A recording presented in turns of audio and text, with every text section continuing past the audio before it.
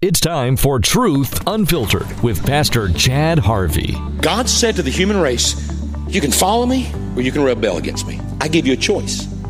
Now, Pastor, why did God give us a choice? Why didn't he just make us follow him?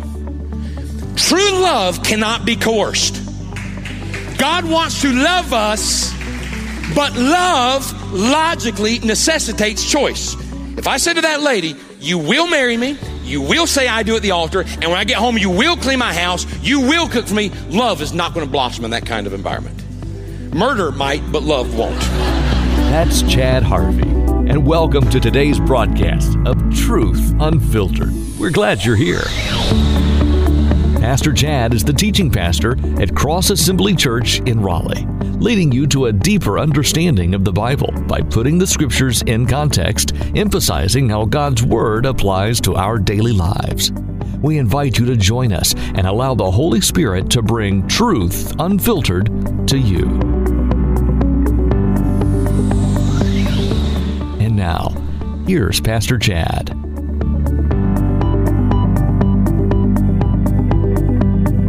We're starting to see the enemy manifest in a way that we've never seen him manifest before. Now, I want you to look at this. Verse 2. Then I saw a strong angel proclaiming with a loud voice, who is worthy to open the scroll and to loose its seals? And no one in heaven or on the earth or under the earth was able to open the scroll or to look at it. So I wept much because no one was found worthy to open and read the scroll or to look at it. Do you see the question in verse 2? Verse 2 is this. Who can take back the title deed? This place has been under Satan's control for too long. Horrible things are happening. Who is worthy to take this scroll back and say it belongs to me? And nobody in heaven was found worthy. And if you look there in verse 4, John began to weep. He began to cry. In fact, if you look at the words, he is crying a lot. He is sobbing. What's his problem? Why is John crying? What's a little crybaby? Why is he crying so much? Listen to me. It's the cries that you have cried under this world that is under Satan's control.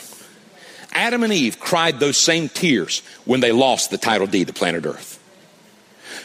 You've cried those same tears when you've had an infant to die in infancy. God says, I never meant, that's not what I want to happen.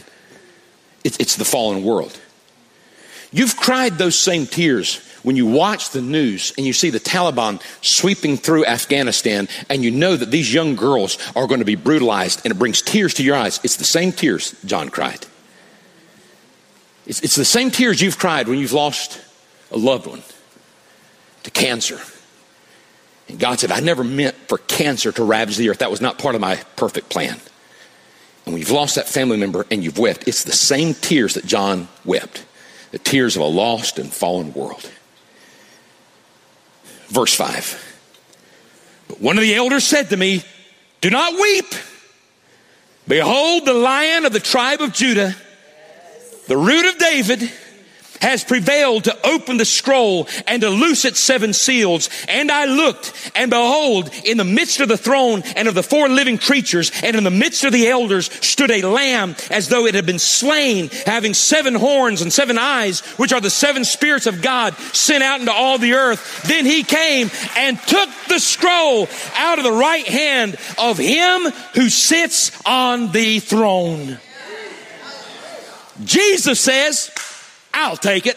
And he walks up and says, there's a new sheriff in town. Satan has had this place too long. I'm now taking the title deed back for myself. And to understand what's happening, you have to understand that Judaism had a classic hero. You know, we've got heroes in American film, American culture. Like, I'm trying to think of the name, like there's a Bruce Willis movie. What's the thing called? Death Wish or something, where somebody kills his family and he goes and takes revenge. It's an old Charles Bronson remake. And so that's one of the heroes. We'll have movies where somebody takes revenge on the people who hurt their family or their loved ones. That's one kind of hero. Then you have the superhero, like the normal average person that turns into some kind of great superhero like Clark Kent or Bruce Wayne or Tony Stark. So we have these categories of superheroes. Judaism had a category of hero. It was called here's the term, the kinsman redeemer. The Hebrew word is goel. Kinsman redeemer. In fact, I'm going to give you all your homework. Jot this down. Here's your homework for next week. I want you to read the book of Ruth. It's a very short book. You can read through it. The book of Ruth is all about this Jewish hero concept of the kinsman redeemer or the goel. And what that person would do is they would win back property that had been lost.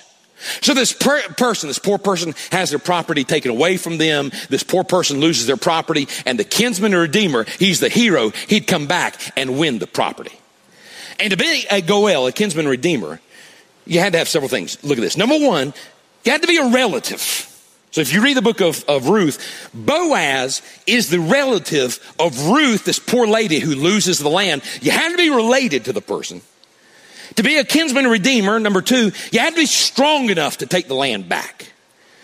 It's interesting. Boaz is a strong man. And Boaz in Hebrew, ba means from, az, strength. It means the man who has strength. Okay, so you had to be strong enough to take the land back. Number three, to be the kinsman redeemer, you had to be willing to do it. You can't be coerced into it. You have to be willing to do it. And then number four, you have to be rich enough to assume the debt of the person you're trying to help. Y'all with me on that? That's the kinsman redeemer who wins the land back for the person who lost it. And in this passage, Jesus is our kinsman redeemer. We lost the title deed to planet Earth. But number one, remember, he's our relative. In verse 5, he's called the root of David. That talks about the humanity of Jesus. That's a messianic title, which means biologically he came from David. Jesus was fully God and fully man, and in his humanity, he is of the root of David. So he's one of us, in other words.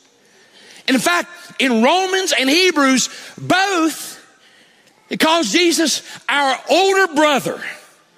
Some of y'all are teased mercilessly by an older brother. He'd give you noogies and swirlies and all that kind of stuff. But Jesus is a good older brother. He's a relative. He's one of us. He had to be strong enough to take the land back. Jesus is strong enough. Verse 5, it calls him the Lion of the tribe of Judah. That's from Genesis 49. That's the title of the Messiah. Lions are powerful. I've seen lions up close. They're powerful creatures. He also is called, verse 6, the Lamb, but it's a lamb with 7 horns. 7 is the biblical number of perfection. You know that. Horns in Hebrew symbolize strength because animals fight with their horns. And this is saying that this lamb is strong. He has all power, all might, all strength. Remember the third thing about the kinsman redeemer? I told you they had to be willing to buy the lamb back. You couldn't force them to do it. Jesus is willing. Verse 7. It says he took the scroll. It wasn't forced on him. And then remember I told you the kinsman redeemer had to assume all the debts of the person that lost the land. Did Jesus assume our debts? He is, the Bible calls him, verse 6, the lamb that was slain. Your perversion, your wickedness, your iniquities, my sin, my wickedness was placed on Jesus. Jesus assumed our debts. He is the lamb that was slain. He is our kinsman redeemer. Now, here's what I was going to do, because I know we're running out of time, and I don't want to bore you by reading a bunch of Bible. I can't skip over what I'm about to read. It's too good to skip over. I love the Bible. I love the Bible. There are mountaintops in the Bible. And can I be honest with you, since we're all family here and whatever, there are some valleys there. Like the genealogies. Maybe y'all get into the genealogies. I don't get into the genealogy. I know there's good stuff behind it. I get it, but that doesn't inspire me like it probably should, okay? The sacrificial system in Leviticus. There's good stuff there that's a reflection on Jesus. Okay, y'all understand what I'm saying? I'm sounding like a heretic now. I love the Bible, okay? But there are some mountaintops. And this is a mountaintop right here. Planet Earth has been under Satan's control for too long. And the lamb that was slain comes up and says, give it to me. I'll take it. And when Jesus takes the title deed of planet Earth back, explosive worship happens in heaven. Verse 8. Now when he had taken the scroll, The 4 living creatures and the 24 elders fell down before the Lamb, each having a harp and golden bowls full of incense, which are the prayers of the saints. And they sang a new song, saying, you are worthy to take the scroll and to open its seals, for you are slain and have redeemed us to God by your blood out of every tribe and tongue and people and nations, and have made us kings and priests to our God, and we shall reign on the earth. Then I looked, and I heard the voice of many angels around the throne, the living creatures and the elders, and the number of them were 10,000 times 10,000 and thousands of thousands, saying with a loud voice, worthy is the Lamb that was slain to receive power and riches and wisdom and strength and honor and glory and blessing. And every creature which is in heaven and on earth and under the earth, and such are in the sea, and all that are in them, I heard saying, blessing and honor, glory and power be to him who sits on the throne and under the Lamb forever and ever. Then the 4 living creatures said, amen. And the 24 elders fell down and worshiped him who lives forever and ever. That's Jesus.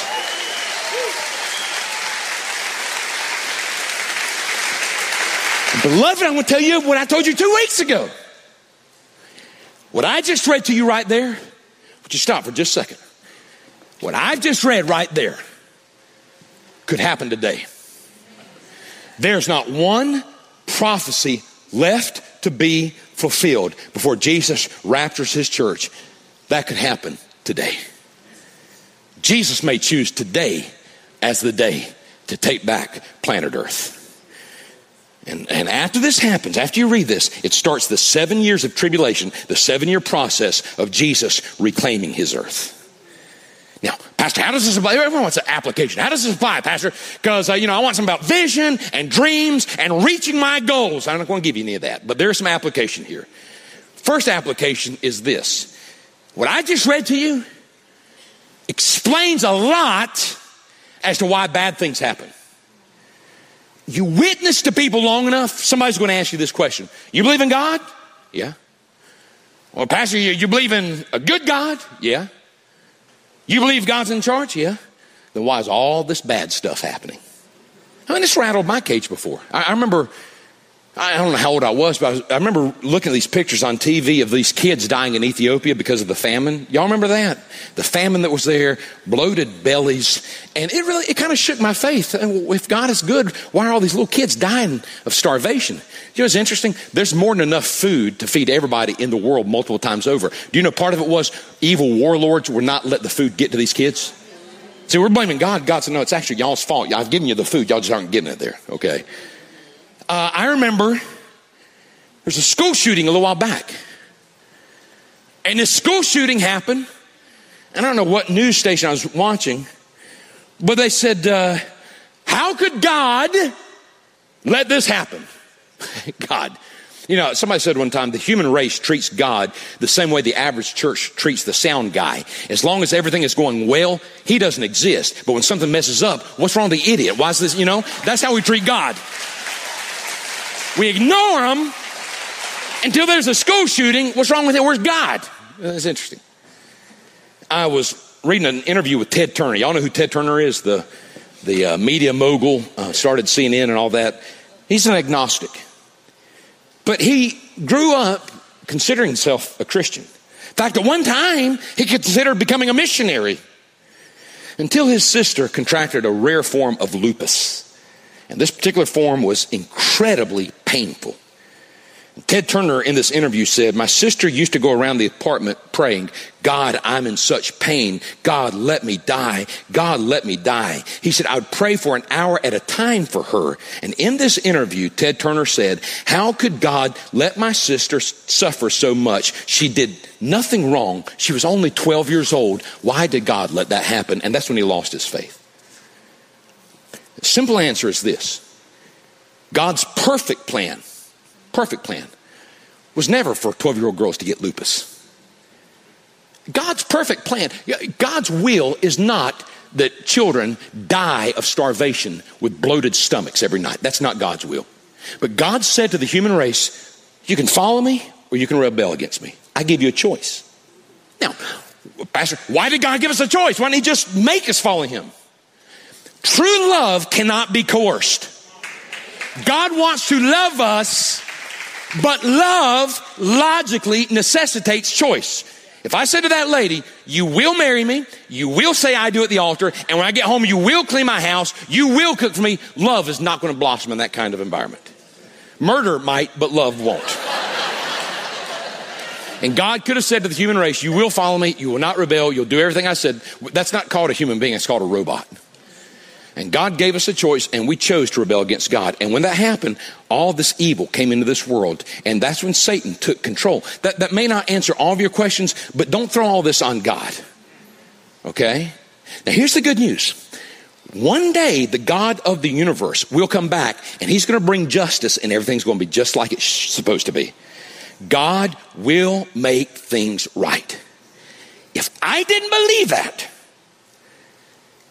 if I did not believe that God is going to come back one day and Jesus is going to make everything right and he's going to bring justice, I would be the craziest man in the world. I would lose it. I don't know that I could stick around here. God is a God of justice. I probably shouldn't share this, but I'm going to, and I'm not gloating over the downfall of somebody. The Bible warns us not to gloat over the downfall of people.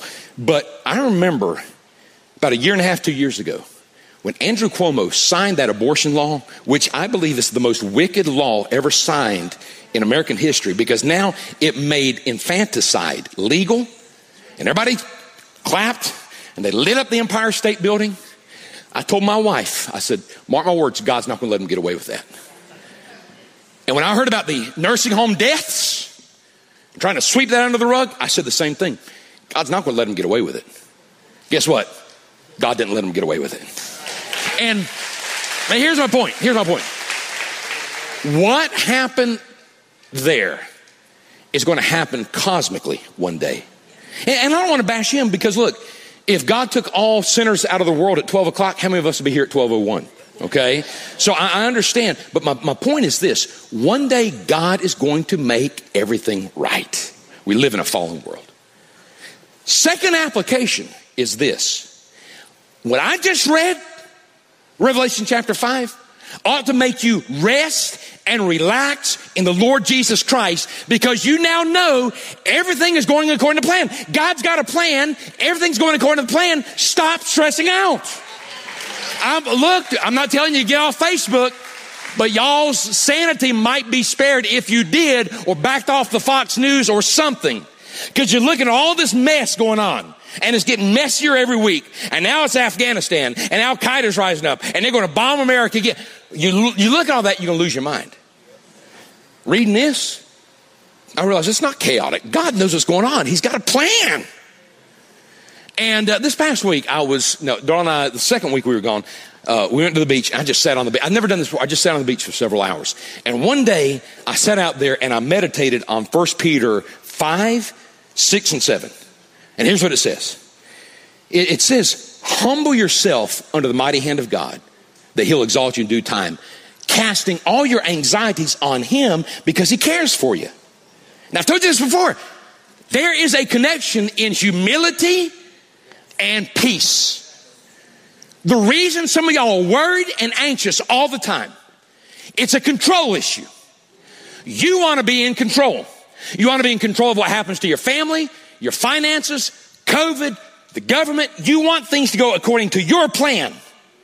And you see things coming toward you in the future, and it looks like I'm not going to be able to control that, and it's driving you crazy. There is a connection between anxiety and control. I just read a passage, and that passage, Revelation 5, basically says that Jesus is in control. Everything's going according to his plan. And you start living like that. Like you actually believe that there is a plan and God is in control. You just kind of sit back and relax and say, God, it's not my problem, it's your problem. I'm going to kind of sit back, pop my popcorn, eat my popcorn as I watch this drama and see what you're going to do next, God. But I'm not in control. You are. You with me on that?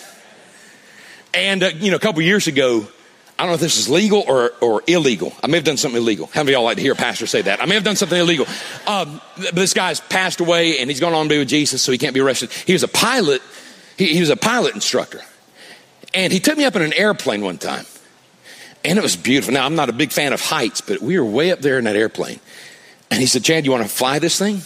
I don't know if you're supposed to turn it over to me or not, but I said, I guess. And he turned the controls over to me. And I was white knuckled. I'm holding on to this thing. And I'm thinking, man, if I do this or this, I could crash this thing. And I did not enjoy myself as much as I thought I was going to. And had we hit some turbulence, had we hit a thunderstorm, I would have been a basket case. I would have lost my mind. And so when he finally said, "You've had enough," I said, "Yeah." And I turned it back over to him. I was able to relax.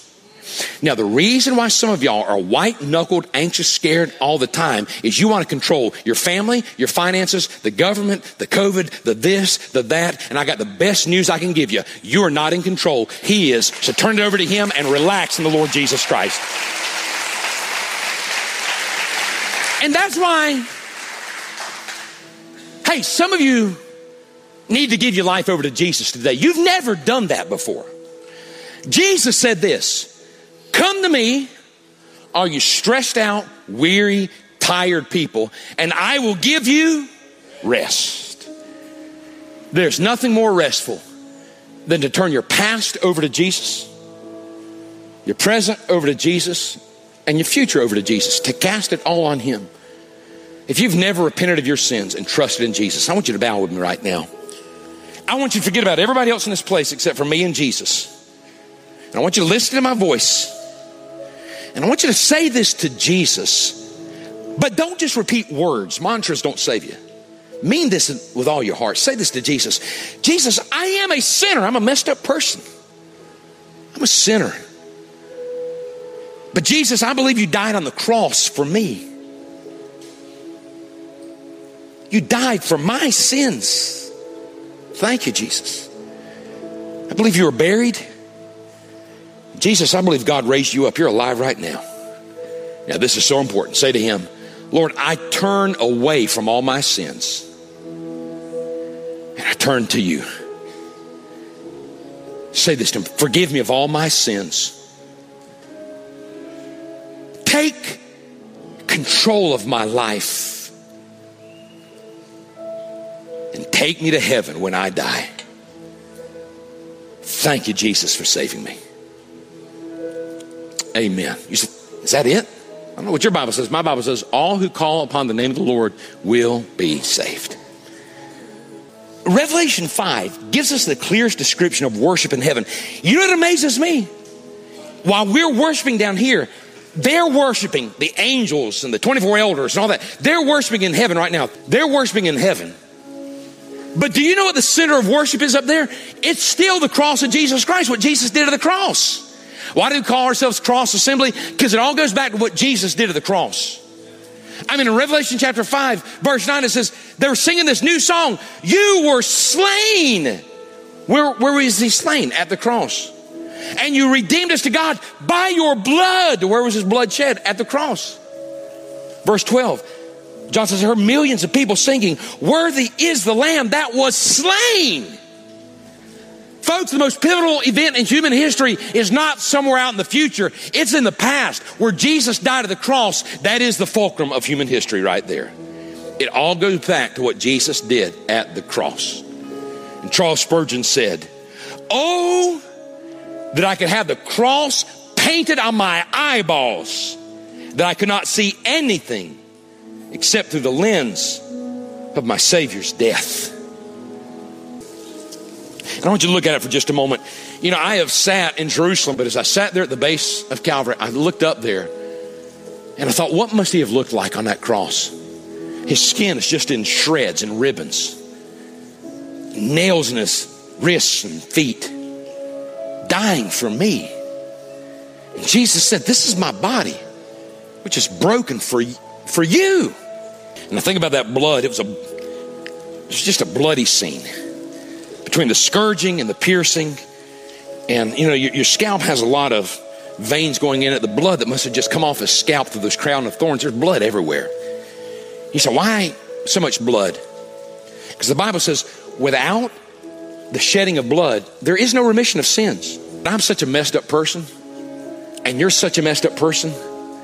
Only the blood of Jesus Christ could cleanse me. But here's what I believe. I believe one microscopic cell of that blood applied to my spirit washes away all my sins. And I've said this before, I don't care what you've done, who you've done it with or how many times you have done it, there is forgiveness to be found. Thank you for your precious blood that purifies us from all unrighteousness. One of the earliest prayers of the church is this: Maranatha, even so, come Lord Jesus, come back. We're ready. How many of y'all ready for Jesus? Just come take you. Are y'all ready? I'm ready. Lord, we surrender this planet. What's going on in the news? COVID, cancer, rebellious kids. We just surrender it all to you because you are King of Kings and Lord of Lords. And one day soon, you're going to make everything right. And now to Him who is able to do immeasurably more than all we ask or imagine, according to His power that is at work within us, to Him be the glory in the church and in Christ Jesus throughout all generations, forever and ever. Amen and amen. God bless you, beloved. Let's go change this world for Jesus Christ.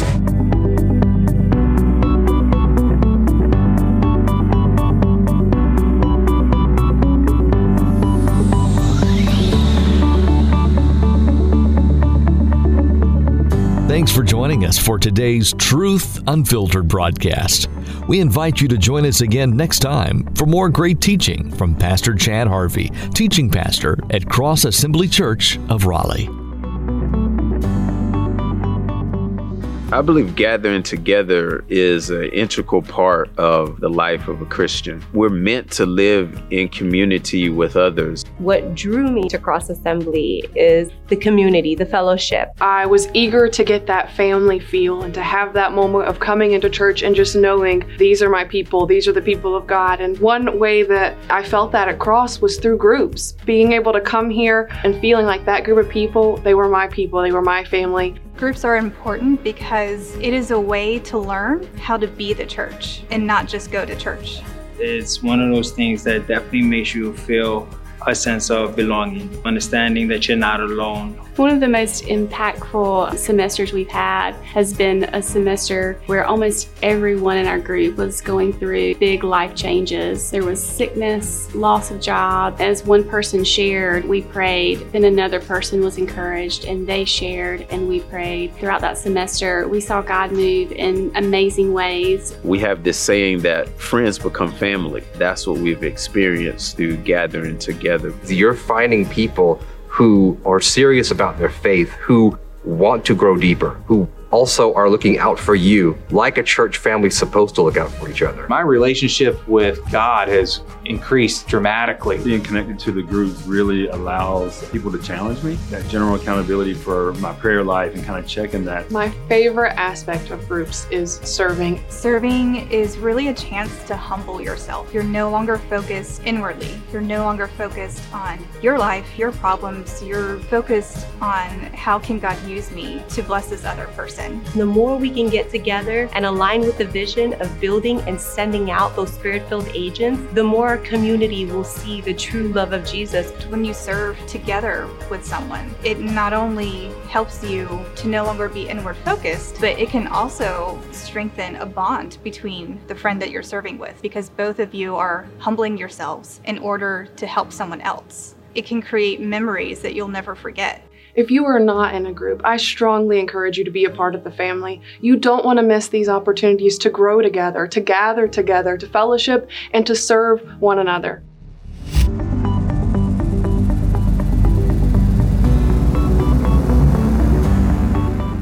If you would like more information about Pastor Chad or Cross Assembly, visit crossassembly.org. Again, that's crossassembly.org. You're always welcome to visit us at any of our locations for Sunday morning services. You'll find locations and service times on our website. To support this ministry, text CROSS to 45777. That's CROSS to 45777. Join us again next time for more teaching with Pastor Chad Harvey, teaching pastor of Cross Assembly Church in Raleigh, and more of God's Truth Unfiltered.